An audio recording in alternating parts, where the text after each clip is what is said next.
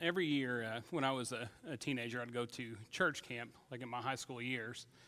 And when we would go on that last day of church camp, it usually was kind of a special time. You know, you'd have people crying, talking about how they were going to be friends forever. They would actually play this song called Friends Forever, and like people would just hug and cry. And then they would have this testimony time where the teenagers could walk up and they could grab a mic and they could talk about like what God has done for them throughout the week. And people would get up and they would say things like, I'm so glad that I found Jesus. This is going to change my life. Like things are going to be different. And then as a youth pastor, for a while I was at that same camp, and I would see teenagers do that exact same thing. And then the next year, like I would see the exact same teenager, like he'd get up and he'd say, you know, things didn't go well last year, but I am dedicated to this year. You know, I got Jesus again, and it's all going to go great. And every once in a while you would have a student get up and say, hey, you know, last year didn't go well. But what I've learned is even when I go home now, I know that there will be issues at school, there will be problems, but I know that Jesus is with me, right? So, and that's kind of how life is. Like when a student gets up, like you have all these people crying, and some of the kids didn't even know like why they were crying. They knew something was happening. They would get up and say things like, I love my mom, you know, and it was like, okay, like it. But they get up and they would talk, and then somebody would get up and they would say, hey, things like when we get home will be, you know, the way they were, but Jesus will be with us. Like the kids thought that was kind of a bummer, like of a message.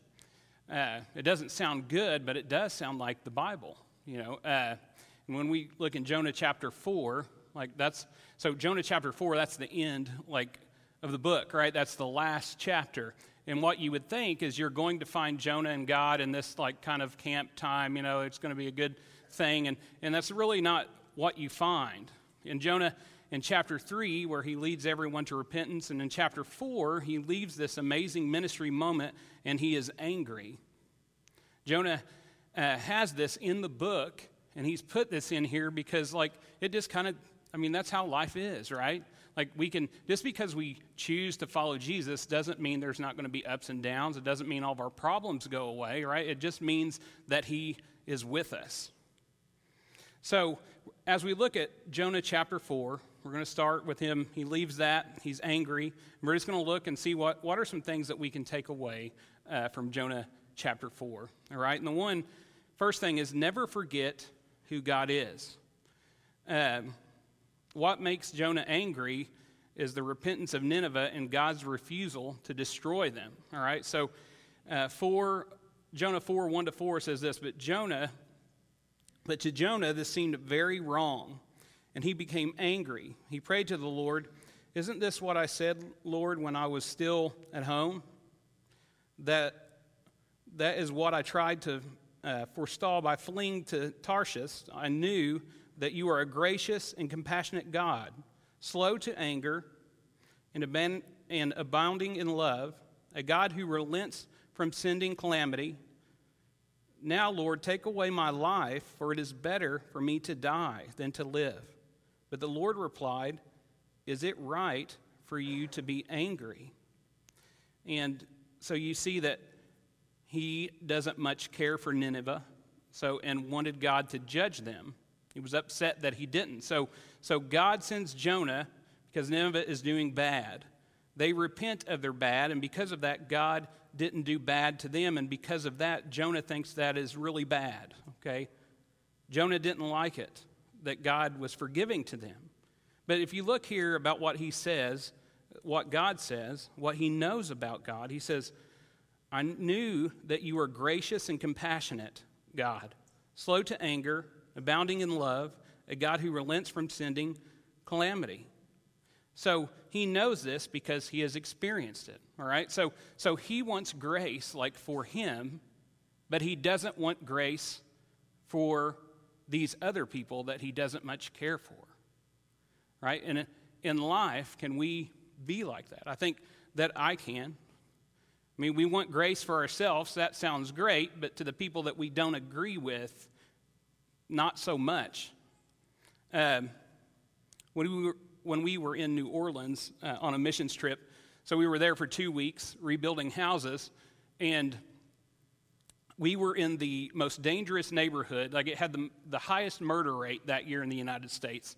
And they told us, hey, you're okay during the day, just be out of here by night.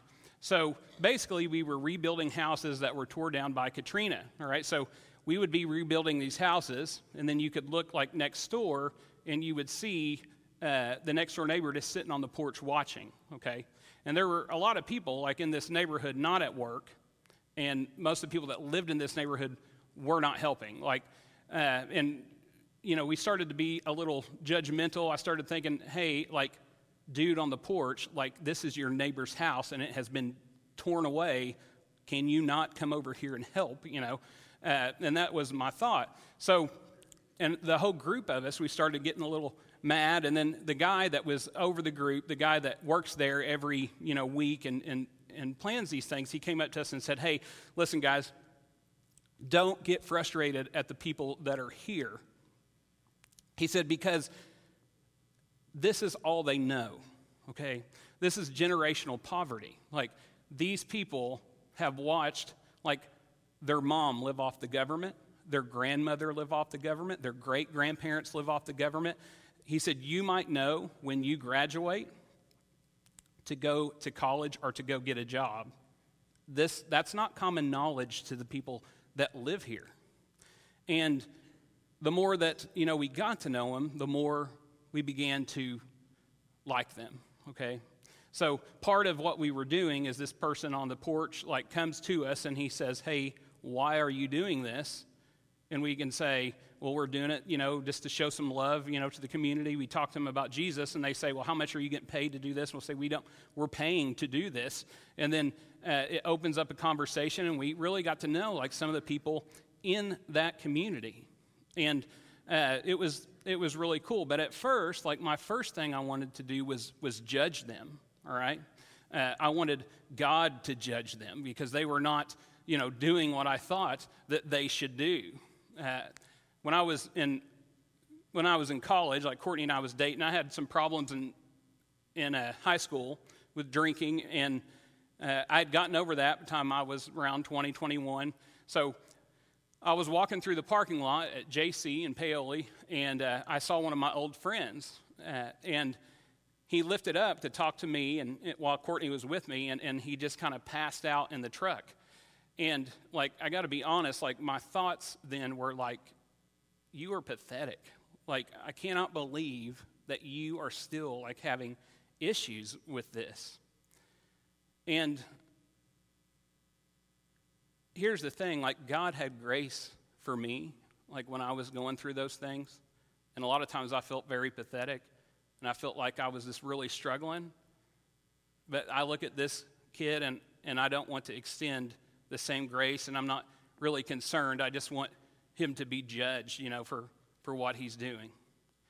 And that's embarrassing to say. Like, I'm friends with this guy on Facebook. We are friends, and he has got his life together, and that's awesome. But it's embarrassing to think back to when he wasn't. Like, I wasn't somebody that went up to him and wanted him to find Jesus.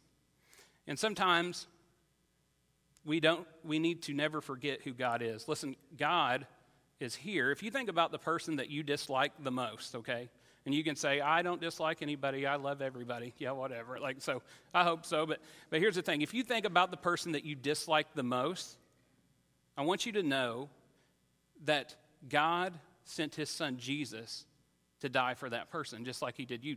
God loves that person just like he does you. Like, we don't need to forget who God is when we're thinking about this world and we're thinking about people.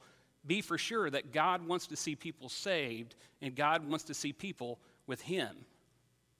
That's who God is. John 3:16, we know it, for God so loved the world, right, that he gave his only son. And John 3:17, we talked about this before. What does that say? He came to not condemn it, right? He came in this world not to condemn, but to save. And that's what he wants to do. He wants us to lead people to him, and we need to not forget who he is. Never forget why you are here. That's the next thing. So we're going to read 4:5-9. It says, Jonah had gone out and sat down at a place east of the city. There he made himself a shelter, sat in its shade, and waited to see what would happen to the city. Then the Lord God provided a leafy plant and made it grow up over Jonah to give shade for his head to ease his discomfort. Jonah was very happy about that plant. But at dawn the next day, God provided a worm which chewed the plant so that it withered. When the sun rose, God provided a scorching east wind, and the sun blazed on Jonah's head so that he grew faint. He wanted to die and said, "It would be better for me to die than to live." But God said to Jonah, "Is it right for you to be angry at the plant?" Jonah, in this, I just want to say, he has sometimes what we have, right? He has a love problem. The first step, I think, to discipling people is really like loving them.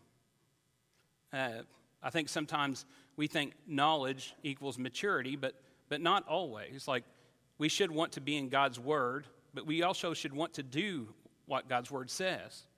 The guys who knew the most when Jesus was on earth were not chosen to be disciples. What matters most is loving people and caring about them, not as projects, but as people that God loves. We are here because of God's grace that he gave us. Every breath that we have and everything that we do, everything that we have comes from God. He supplied Jonah with shade, and he supplies us with different things, but no matter what he gives us, we need to use that for kingdom building. We need to use that to reach people for Jesus. Whether you have a talent, financial resources, whatever is given to us, we need to use to win people to God. And we all have different talents. I have a friend that I met. His name's Jacob. I met him at my dad's work. All right, so my dad is a body mechanic and he hires people. And I worked for him for about a year. And one day I showed up and he didn't tell me he was going to hire this kid, but he did. And I showed up and Jacob was there. Jacob was a lot different than me. Jacob he dyed his hair orange. He drove a orange lowrider truck that had zebra suede seats, okay? So I thought he was weird. Like, when I first met him, I thought, I don't really want to, talk to this individual. But over time, I really got to know Jacob, and I really got to know about his life. I found out, that his dad was a pastor, and I also found out that Jacob hated the church. I found out, different things that he liked to do, and we would talk each day. So one day, you might not be able to tell by looking at me now, but I used to be a pretty fit guy, so I would lift weights, and I asked Jacob if he would like to go lift weights after work, so to hang out after work, and he said sure. So we started lifting weights every day, and we started talking a lot, and so finally I started inviting him to church. All right, so, and here's the thing, one day he actually he showed up at church, and I got to be honest, I didn't think that was going to happen, but he did. He was there, and he showed up, and that day he got saved. He became a Christian, and it was so cool. I mean, I can remember the day that I first saw him and thinking, this guy is a weirdo and I don't want anything to do with him. And now, we're still friends today. He disciples me, I do him. He lives in Illinois. He is married to a pastor's daughter. He has a very healthy life, and he loves people, and he's out looking for people that he can win to Jesus. So I use weightlifting to get to know him, all right? Not as a project, but he was my friend. I love Jacob. Another guy that plays guitar up here sometimes when we sing his name's Gene, all right? So Gene is somebody that I met at New Life Christian Church when I was the youth pastor and worship minister there. And when I met Gene, I thought, I don't want to, hang out with this guy because he's strange as well. They put me in a small group with him, and I thought, I'm not going to like this small group because they've put me with Gene. But Gene is one of my best friends now, and I used guitar, and we started playing guitar. We started going out to eat, but I used that to get to know him, and he's just my friend. And we become closer to Jesus together. He's one of my friends that I share everything with about my life, and he'll tell me if I'm being stupid, if something's wrong. He'll do those things. but we need to use what we have to win people to Jesus. The last thing is this: never forget what matters. So we'll read the rest of the chapters. It says, "There it is," he said, "and I'm so angry, I wish I were dead. But the Lord said, you have been concerned about this plant, though you did not tend to it or make it grow. It sprang up overnight and died overnight. And should I not have concern for the great city of Nineveh, in which there are more than 120,000 people who cannot tell their right hand from their left hand, and also many animals?" So we need to always remember what matters, that God cares for people. God cares for Nineveh. He says, you care for this plant. Do you not think I care for these people of Nineveh, which I made? He cares for them. He loves them, and he wants them to know him. We live in a very toxic culture.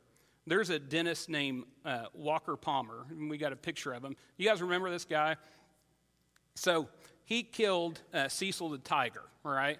So he killed the tiger, and then it was all over the news and different things, and people were, pretty upset that he killed this tiger. It was legal. It was okay for him to kill the tiger. He was hunting, but they were just very angry. And it went from like just a picture, and some people being angry, and then PETA said we should hang him. Like they posted that online. And then some other people started giving death threats, okay? And then after that, they started posting like his home address, all right? So you can see like how something this led to something being very, very toxic, where someone wanted to just they wanted him to die. They said, we should hang him. I had students one time that were arguing over, these were freshman students, and they got in trouble at school at lunch for arguing over politics, all right? So, and they got so loud in the lunchroom that they got suspended. The next day, the next day, they're online, and I can see where they are going back and forth at each other, and one says, you know what? I want you to log out of Facebook for life. And he's basically saying, I want you to die, to that kid. And we live in a culture today that's toxic. The news fans the flames from that, don't they? They want people against people. They want me against you. They want party against party. And it's really all about ratings, right? They want people against each other. They want conflict. They want that to happen. If you've ever watched reality TV, a lot of that's not real, right? If I had my own reality TV show and it was called Chris and Courtney's Collision, and it was talking about the collision of love, because we're just, we've been married a long time, we love each other, and you watch that, it would not get good ratings, okay, because it would be real boring. You would see me get up at 3 in the morning, I'd look in the fridge to see if there's juice, and then I would shut the door and I'd go back to bed. That's not going to get ratings, right? So with these shows, they create scenarios where they'll put people in a house together and they know that they're not going to get along. They'll send them to exotic locations. They'll do different things. It's not really reality, and they do that. Why? Because conflict equals ratings, and it's the same with the news, and it's the same with us. You see people on Facebook, I've been guilty of, I know that, I'm going to read the comments when someone's arguing just because I enjoy it sometimes. It's toxic, right? It's what we want. We have a hard time with that. God cares for Nineveh. And if we really love Jesus and do we really want people to perish? Do we really, have you ever thought to yourself, yeah, God's going to judge them one day, and God's going to judge us all, but I don't know if I really mean that. I really want God, I want them to be with Jesus. I want them to be in heaven. And it's all about just seeing people as people. Trace and Chesney, I remember yesterday, they were little, and Trace had this habit where he would say to me and Courtney, it didn't matter what it was on your plate. When he was 3 years old, he would say, hey, yes, I have never tasted that. Can I have some of that? It could be like a hamburger or a hot dog that he's had 1,000 times before, and he would just say, I never tasted that. Can I have it? So sometimes he would eat my food, and sometimes he would drink all of my drink, It just happened. That's what they do when he's kids. So we're sitting in bed, and we're watching TV, and Trace has a sippy cup. Chesney's there, and he gets mad, and he brings me the sippy cup, and he says, she drank all of it. And then he said, I want her whipped. And I was like, you want her whipped? And he said, punished. He used the word punished. I was like, you want her to be punished? And he said, yeah. And I said, but Trace, like, you've drank all my drink before. Like, and I said it was okay, but like, you want me to whip her for drinking your drink? And he said, I want her whipped again. And so I said, I'll tell you what we're going to do here. I said, I won't whip her, but we can get rid of her, okay? I said, we can get rid of her, and we can get you a different sister, and you don't have to have her anymore. And he looked at me, and his bottom lip started to quiver. Tears filled his eyes. And he said, I don't want to get rid of her. And I said, do you want me to whip her? And he said, no. And the moment he started looking past his anger and seeing her as a person, he's seen her as somebody that he loved, right? And when we look at people, we need to look at them as somebody, just like this says, God cares for, and that God wants to see in heaven with him one day. He loves the people that you disagree with, the parties that you disagree with, the groups that you disagree with, the guy that dissed you yesterday at work. God loves those people, and he wants them to come to him. He loves them. And we need to love them. And we need to look at them as God looked at Nineveh. We got asked not long ago to go to Holiday World and be models, okay? So they shut down they shut everything down. 20 people comes to Holiday World, and they take your picture as you walk through the park. It was me, Courtney, Chesney, and Trace went. And I thought it was a big deal. I thought maybe they saw how handsome I was on my Facebook, and they were we think you should come, and maybe how cute my kids were, how hot my wife was. They wanted us to be there, or whatever. And so we show up. It's going to be fun. And we're waiting, because other people are asked to. And as we're waiting, I see this guy come in, and he's like the buffest guy I've ever seen. I was like, did they ask a professional wrestler to do this too? So he's standing over there, and then this lady comes in. She's got all of her hair fixed up and lipstick on, different things like that. And I thought, so because we didn't I don't wear makeup, but I wouldn't think you'd wear makeup to Holiday World when it's real hot, I don't. So we actually go walk outside to go to one of the rides so they can tape us and film us, and there's golf carts, and that guy, the buff guy, and the girl was fixing her hair, and they got on the golf cart, and then I tried to get on the golf cart, and they said, no, not you. And I thought, well, they're you got to walk. Those were professional models that they actually hired to come there, and you could tell that they were important, and we were not as important. We were extras, okay? I remember one time we were in the lazy river, all right? We were floating, and they wanted them in the front, and they stood up, and they was taking their pictures, and then they told me, they was sir, you got it too far, you get out of the picture. And I thought, I want to be in the picture too, and so online they show a picture that they had, and it has the man model, the lady model, their two fake kids models, up front, and then they have us in the back, and you can see Chesney, she's raising her hand, and they cut me out of the picture. And, it hurts, right? I mean, but I went, and here's the thing, in my world that I live in, I can be selfish. I'm the main character in that world, okay? It's me. It's not you. But in reality, God's the main character, right? We're all important. There ain't no models and extras. You're not the model and everybody else is extra. God cares for everybody and loves everybody. He cares for you. He cares for your mom. He cares for people that you don't like. Like, he wants to see them. He loves them. And he pursues them. And he might pursue them by using you. And today, like, my hope is that when you leave here, that God either convicts you or that you just look at people and try to see people as God sees them, not as like projects, not as interruptions, but as people that he loves and people that he cares for. Today, as they lead worship, if you need to pray, like Frank will be up here for you to pray with. There'll be some people in the back if you need to pray. If you've never been baptized, if you don't know Jesus, that could happen for you today. So I'm going to pray, and then we will worship together. Father God, thank you for this day that you've given us. Thank you that you do not give up on us.